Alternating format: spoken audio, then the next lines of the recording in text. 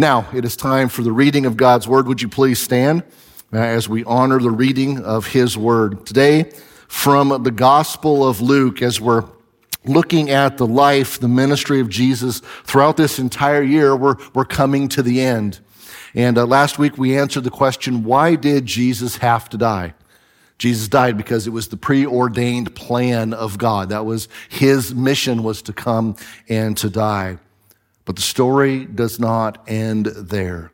From the Gospel of Luke, starting at verse 1 of chapter 24. On the first day of the week, very early in the morning, the women took the spices they had prepared and went to the tomb. They found the stone rolled away from the tomb, but when they entered, they did not find the body of the Lord Jesus. While they were wondering about this, suddenly two men in clothes that gleamed like lightning stood beside them. In their fright, the women bowed with their faces to the ground, but the men said to them, "Why do you look for the living among the dead? He is not here. He has risen. Remember how he told you while he was still with you in Galilee, the Son of Man must be delivered over to the hands of sinners, be crucified, and on the third day be raised again." Then they remembered his words. When they came back from the tomb, they told all these things to the 11 and to all the others. It was Mary Magdalene, Joanna, Mary the mother of James, and others with them who told this to the apostles. But they did not believe the women because their words seemed to them like nonsense. Peter, however, got up and ran to the tomb. Bending over, he saw the strips of linen lying by themselves, and he went away, wondering to himself what had happened.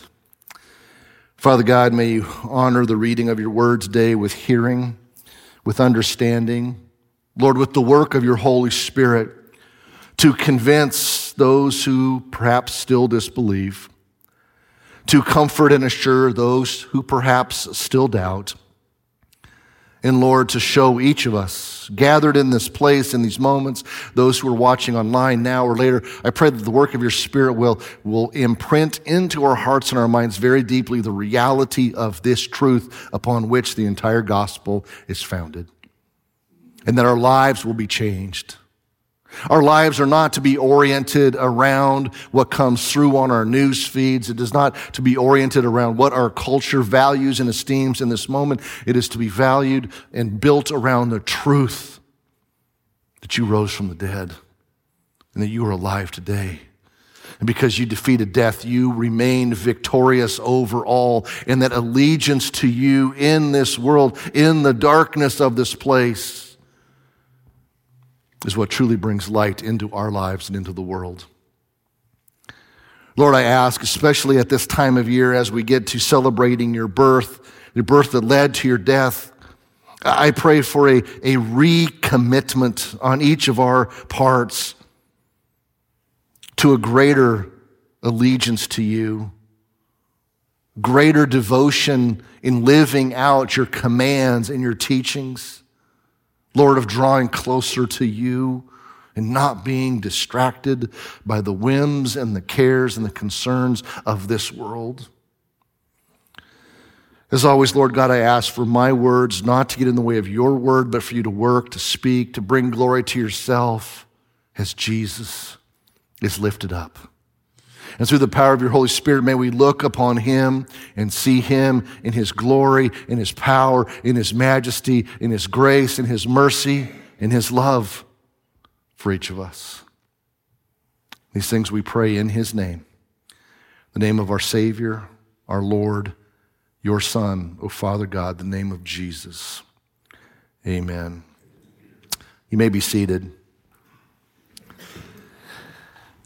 Christianity in general seems to be always in the news, and there's a resurgent conversation happening in our society regarding political things.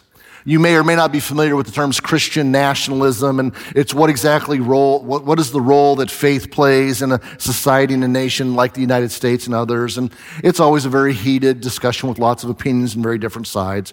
And there's a lot of maligning that goes on both sides. And I'm not here to talk about that today. I'm just here to talk about something that is an important truth. Jesus is inescapable in our society.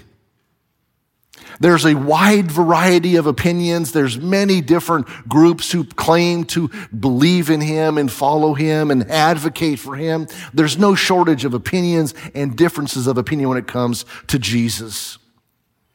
For many in our society, unfortunately, Jesus and following him and Christianity and Christian truth and Christian doctrine has been attached to certain political things or cultural things or ethical things or philosophical things. And yes, Jesus does impact all of those realms because, well, he defeated death. He lived and taught in such a way that when he died and then rose again, everything is going to remain untouched because of who he is and what he has done. So yes, Jesus' ethics and morals and teachings, they all impact things on various levels, but that's not the point. Christianity cannot be reduced to a belief system. It cannot be reduced to an ethical system, a moral system, a philosophical system, or any kind of philosophical endeavor. Those are lots of things we can discuss and have some disagreements about, but at the end of the day, the only question that must be answered is this: did Jesus rise from the dead? After 30-something years in ministry and lots of conversations with those who disbelieve and those who doubt and those who struggle with things, it's so easy to get sidetracked. It's so easy to get in those conversations like, oh, you Christians are just trying to push your morality on the world. And it's easy to get into debates about the ethics and the morality and the philosophy of things and all this kind of stuff. And you know what? As I've gotten really tired of those discussions over 30 plus years, I now just cut to the chase with people who want to argue. I don't argue anymore because here's the deal. Did Jesus rise from the dead or not? If he did not, and if a person I'm talking to doesn't believe that, then I'm like, we have no basis for discussion. If Jesus did not rise from the dead, why do you even care? Why do you care what he said? Why do you care what his followers are trying to do? It is completely irrelevant to you. Just dismiss it. Go on your way. Peace, be warm and be filled and enjoy life. But if Jesus did rise from the dead, then everything he said must be wrestled with. It must be digested. It must be in a way dealt with for us to take seriously what he said and to contemplate it. We may not agree, we may not understand, we may not obey, but if Jesus rose from the dead, everything he said is important. Tim Keller, a fantastic pastor and author who's now semi-retired, but he still does a lot of writing and a lot of lecturing. He has written a number of fantastic books, and one of them is The Reason for God. He puts it so nicely and so succinctly. If Jesus rose from the dead, then you have to accept all he said. If he didn't rise from the dead, then why worry about anything of what he said? The issue on which everything hangs is not whether or not you like his teaching, but whether or not he rose from the dead. That's what the real issue is. And for people in your lives, as you're talking to them, they may be opposed to certain aspects of Christianity, Christian morality, Christian ethics, Christian philosophy, things like that. What it comes back to is this: did Jesus rise from the dead? Once we settle that truth, we can engage in a discussion, perhaps even some spirited debate on what that means. But if Jesus did not, then it's all a fruitless exercise, and it's also futile, as even the Apostle Paul says. But here's the deal. The resurrection of Jesus from the dead is the most historically verifiable event of the ancient world. Virtually all other events of history in that time, before and even after, within hundreds of years, that we, in our day and age, accept as valid. There is more firsthand eyewitness accounts from the resurrection of Jesus than there is for virtually any other person, figure, or event that we accept as actually happening in that time. The real question for us becomes whether or not we want to really deal with it, because it has implications for our lives, does it not? The tomb was empty. And this is such a huge deal. Some of the modern critiques will be, oh, well, that's just a myth. It's just a story. It's a cleverly devised scandal or a scheme or a swindle. Because even back then, the followers of Jesus knew that they could make a quick buck by inventing a religion. Yeah, by making a quick buck by being hunted down like criminals and being executed, living their best life now, so to speak, while on the run from the Jewish authorities and, yes, even Roman authorities. The issue of resurrection is so important because it is so new. It was never a part of any other religious belief system. No religion, no culture, no cultural mythology of the time had a concept of returning to life as portrayed and proclaimed by Jesus' followers. It was simply not a repackaging of ancient myths or modifications of other belief systems. And if you go looking on the internet, you'll find a lot of people who advocate those positions, but they miss so many points. Things like this in Greek philosophy. In Greek philosophy, the entire worldview of Greek thinking people was that the body itself was evil. That anything material was a substandard. It was not the ideal. The ideal was to be set free from the body. Because even as Jesus said, the spirit is willing, but the flesh is weak, the Greek philosophers understood that the body, because of its fragility, because of its frailty, and because of the almost uncontrollable self-destructive impulses that we all have, the body itself is evil. The good within is encased in this shell that needs to be shed in order to achieve enlightenment and truth and purity and all of those kinds of things. Salvation in the Greek mind was liberation or release from the body. The concept of having the body raised from the dead and still being stuck with it in any kind of material form was not a blessing, it was a curse to the Jewish mind. Foolishness is how the Apostle Paul put it. In some of the Eastern theologies like Hinduism and Buddhism, once again, the goal is release from the body, not to remain attached to it. Reincarnation, by the way, is a completely different concept than resurrection. They're very incompatible, by the way, as well. And in that philosophy of reincarnation, it's not a blessing, it is a curse. It is a punishment, and it is an ongoing punishment. So you see, the Christian message of someone coming back to life and having a body that is in some form, has some kind of material, corporeal aspect to it. The Greeks and the Eastern minds would reject that outright as anything desirable whatsoever. They didn't want that. They didn't desire that. None of their cultural mythologies embraced that concept. It was truly foreign. Jewish theology, except for one small sectarian group called the Sadducees, did include belief in a resurrection.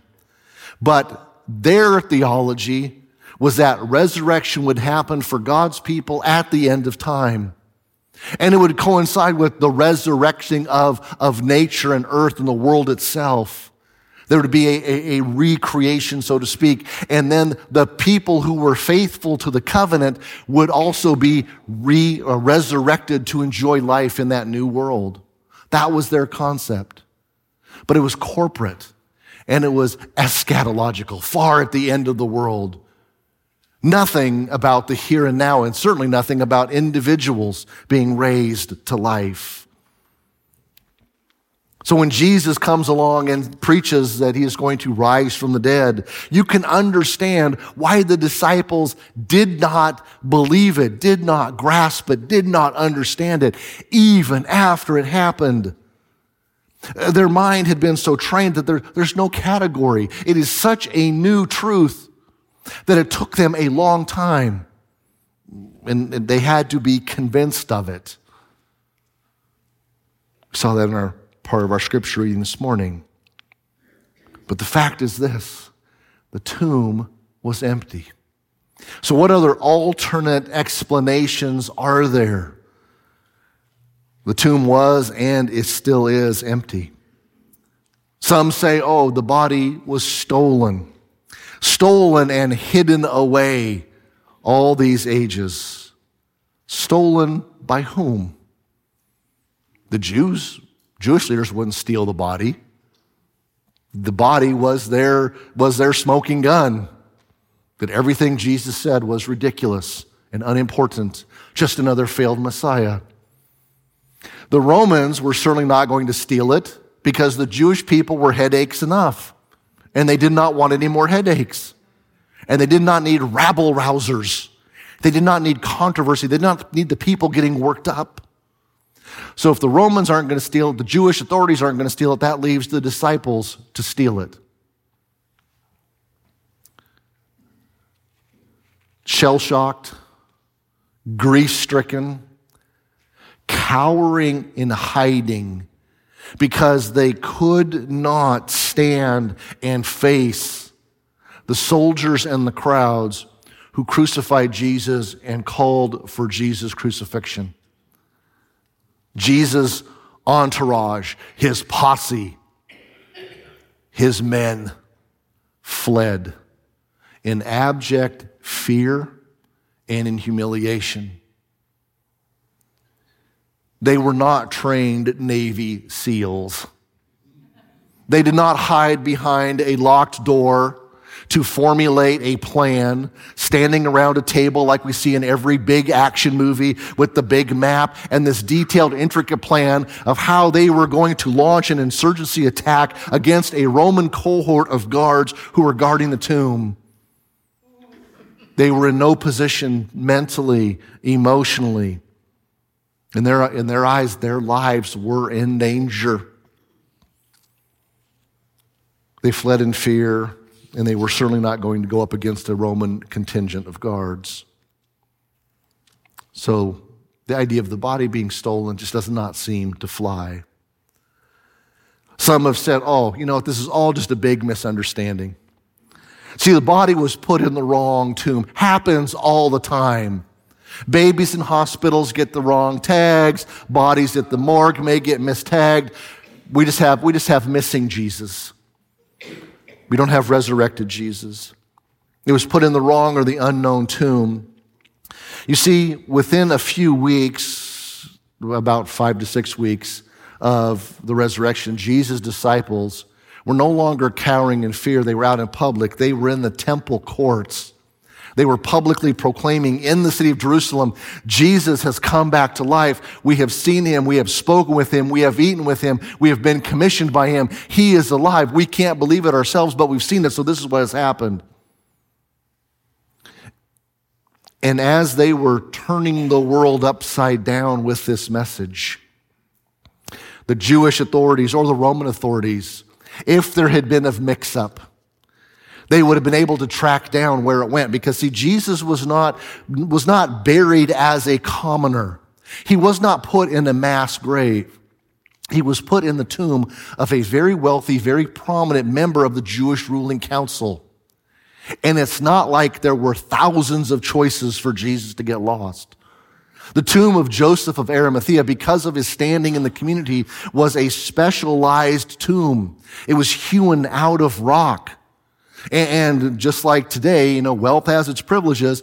Only certain people of certain standings got to be buried in those kinds of places. It also says in the scripture that the tomb of Joseph of Arimathea was never used before. No other family members had been buried there. They didn't pile in the corpses, so it would have been fairly new. It would have been fairly unused. It would have been untouched. Therefore, it would have been well marked. And besides that, we have witnesses. Joseph was most likely a witness of his tomb being sealed with the body of Jesus inside. Another member of the Sanhedrin, Nicodemus, who helped prepare the body of Jesus for burial, was probably there witnessing it as well. And then we see in the scriptures that there's actually some of the women of Jesus' entourage, a couple of the Marys who stayed to the very bitter end. And as they saw Jesus be placed in the tomb, and as they saw the servants come out and they saw the stone being rolled in front, my guess is that they lingered there for quite a while, overcome with grief and disbelief. If it had been put in the wrong tomb, the Jewish authorities would have very quickly and very easily produced the body of Jesus. But they could not, because it was not there. Some also say he didn't really die. He just basically went into a coma, or he became unconscious due to the severity of his injuries.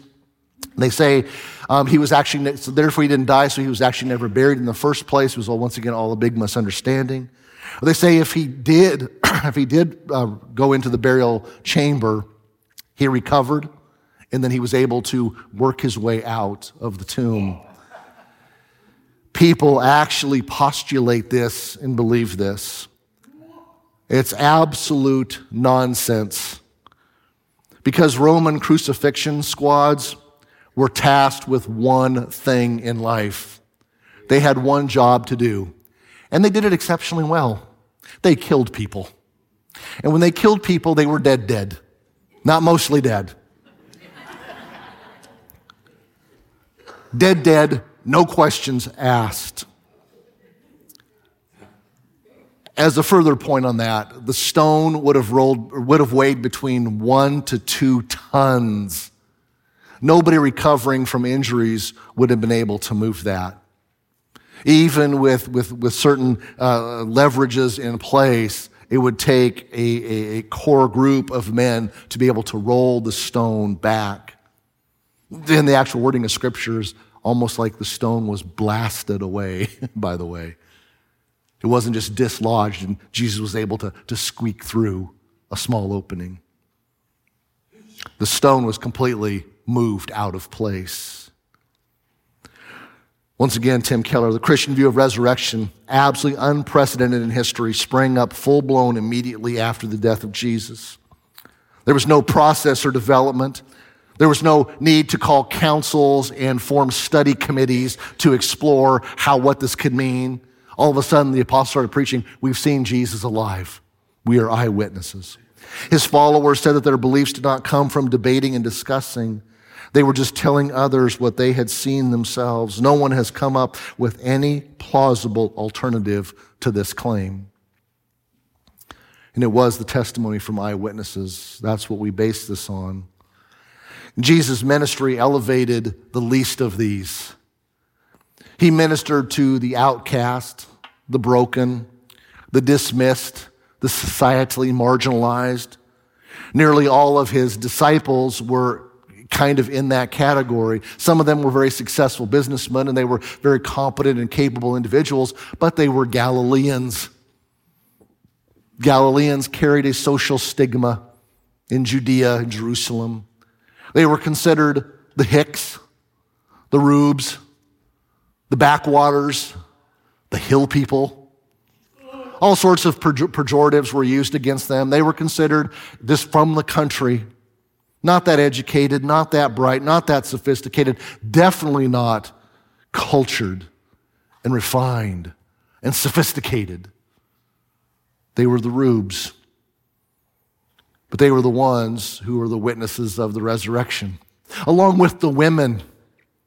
No story, make-believe story in the ancient world would rest the historicity of an event upon the testimony of women, yet that's what the gospel authors do. The women were the first witnesses to the resurrection at a time when women had almost no rights in society, at a time when women's testimony was not allowed in court. Jesus, in his amazing wisdom and the way he turns everything upside down, he says, we're going to show the world. The first witnesses are going to be women. And that was actually one of the earliest attacks against Christianity by one of the Roman philosophers. He says, and aside from just the stupidity of this whole concept of a resurrection, we have to honestly understand this. It's based on the testimony of historical women. Therefore, dismiss it outright. That was the first attack against Christianity, was, it's based on the testimony of women. So you have women, and then you have the Hicks, the Rubes, the backwaters, the disciples. They were not respected or educated or eloquent men, but they were the ones who boldly, repeatedly, enthusiastically, and convincingly, and with great conviction says, Jesus is alive. And it's changed the entire world. The disciples did not preach, suffer, and die for something they merely believed. They suffered torture and execution for something they experienced. Each of the disciples, with the exception of the Apostle John, was executed for their allegiance to a resurrected Jesus. John was not executed for his faith, but he was severely tortured numerous times into his adult life as he continued to talk about Jesus. Later in his life, in one of his letters to Christians, he wrote this, "That which was from the beginning, which we have heard, which we have seen with our eyes, which we have looked upon and have touched with our hands concerning the word of life. The life was made manifest, and we have seen it, and we testify to it and proclaim to you the eternal life which was with the Father and was made manifest to us. That which we have seen and heard, we proclaim also to you." Do you hear how many times we have seen, we have heard, we have beheld? John was an eyewitness. Many of the scriptures in the New Testament were written within about 25 to 30 years after the resurrection of Jesus. We know one of those letters was written easily within 22 years, actually probably about 20 to 21 years after Jesus' resurrection. It's the Apostle Paul's letter to, the first letter to the church in Corinth. And he writes this, "For I delivered to you as of first importance what I also received, that Christ died for our sins in accordance with the Scriptures, that he was buried, that he was raised to life on the third day in accordance with the Scriptures, and that he appeared to Cephas," one of the names of Peter, "and then to the 12. Then he appeared to more than 500 brothers at one time, most of whom are still alive, though some have fallen asleep." So in AD 53, 54, maybe as late as AD 55, Jesus was crucified, most likely in AD 33. There are still probably hundreds of people alive out of those 500. Paul is saying this, he's laying down the gauntlet. I am passing on to you what I received from those who were there. You can take my words, but if you're not going to listen to what I say, go talk to them yourselves. Go talk to the ones who saw Jesus and heard Jesus, who communed with Jesus, who were there, who were the witnesses. They will tell you the exact same thing. You see, so the testimony of Jesus is not the foundation of a few hysterical women. It's not the testimony of a few backwater rubes. It's hundreds of people who saw something they could not explain other than that Jesus conquered death. And those stories of transformation continue to this day. Contrary to every other person of renown in history, the influence and the impact of Jesus has exponentially increased as time goes by. The growth is exponential. No other religion or religious figure or philosopher or thinker or moralist or anything of any other period in history has gained more followers the farther from his or her death. But Jesus has. The real physical resurrection of Jesus from the dead is the only possible explanation for the existence of the church and the work of Jesus' followers in things such as compassion, education, science, and everything else. Speaking of compassion, a brand new study just came out recently from the Barna Research Group. In their evaluation of the amount of money given to philanthropy worldwide, Christians and Christian philanthropy accounts for 70% of American charitable giving. This current year, 2022, the year's not over yet. Already, Christians in America have given more than $300 billion to helping people and alleviating suffering. Those numbers are greater than what the U.S. government gives to fight global poverty worldwide. That's what the followers of Jesus are doing in this world. Those stories continue today. Lives still change. If you look at some of the headlines, there will be a lot of hand-wringing, There'll be a lot of sensationalistic headlines. Oh, Christianity in America is dying. Oh, Christianity in Britain is dying. For the first time, Christians are now no longer the majority representation of population in the United Kingdom. They fell below 50% this year. First time in hundreds of years, probably over 1,000 years for Britain. In Christianity, it's the same way. But there's a small tidbit that those sensationalistic headlines omit. What they omit is a very important distinction. Cultural Christianity is dying, yes. Cultural Christianity is the mindset we say, I'm an American, therefore I'm a Christian. It is saying, oh, my great-grandmother belonged to such and such a church, therefore I belong to that church as well. Or it's saying, I'm a Christian because, well, I'm not Jewish and I'm not Muslim, therefore I must be Christian. That level of faith is rightfully, thankfully dying. Because a Christian is one who belongs to Christ. It is not just one who claims the name of Christ. It is one who belongs to Jesus through faith, through confession, a repentance lifestyle. It is through baptism of a dying to the old identity of life and a rising to a new identity of life. And this kind of Christianity, not cultural, not conventional, not societal, but rather convictional. Convictional Christianity is alive, healthy, thriving, and increasing in America. Which makes sense because most other structures of the world are falling down and they're falling apart. But Jesus lives. Therefore, Jesus still loves. Jesus still forgives. Jesus still heals. Jesus still calls. Jesus still commissions. Jesus is still alive and at work. Convictional Christianity, those who take faith in Jesus seriously, are doing really well. But Jesus lives. But does he live in you? Are you part of that more cultural Christian perspective?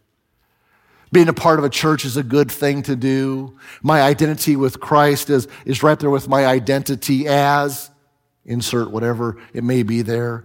It's just one part of life. It's just one thing I do to occupy my social calendar. Or is it where the core root of your identity stems from. I was lost, but now am found. I was dead in sin, but now I'm alive in Christ. Because of what Jesus did in the resurrection, in coming to new life, he has brought new life into me, and I owe him everything. Therefore, he will have my heart, my mind, my soul, my body. If the Spirit of him who raised Jesus from the dead is living in you, he who raised Christ from the dead will also give life to your mortal bodies because of his Spirit who lives in you. That's the connection. That's the difference faith makes. That's what it means to love Jesus and to follow Jesus. His Spirit is within us, drawing us closer to the Father, empowering us to overcome the weaknesses of the flesh, calling us into the fellowship of loving one another, even though that's difficult, calling us to serve one another, comforting us in our sorrow, convicting us of our own personal sin, connecting us with one another as brothers and sisters in Christ. If you need to take that step towards convictional Christianity and shedding the cultural Christianity, the steps are easy. Profess your faith in Jesus. And by professing faith in Jesus as Lord, we are automatically saying that if Jesus is Lord, nothing else is. It's a repentant lifestyle. It's a continual evaluation of looking to Jesus and how he wants us to live in our relationship with ourselves and the world and others. Maybe you have not taken the step of baptism yet. Baptism is an essential step because Jesus commanded it. It pictures the work of the crucifixion and the resurrection, and it places that power of Jesus over us as well. So take that step. Maybe it's you believe these things, you live for Jesus, but your faith has been timid. Now is the time to shed the timidity. It's time to speak up. Time to live out. Time to live boldly. Speak lovingly, compassionately, gently, but clearly about Jesus being Lord. Because the resurrection changes everything, including us.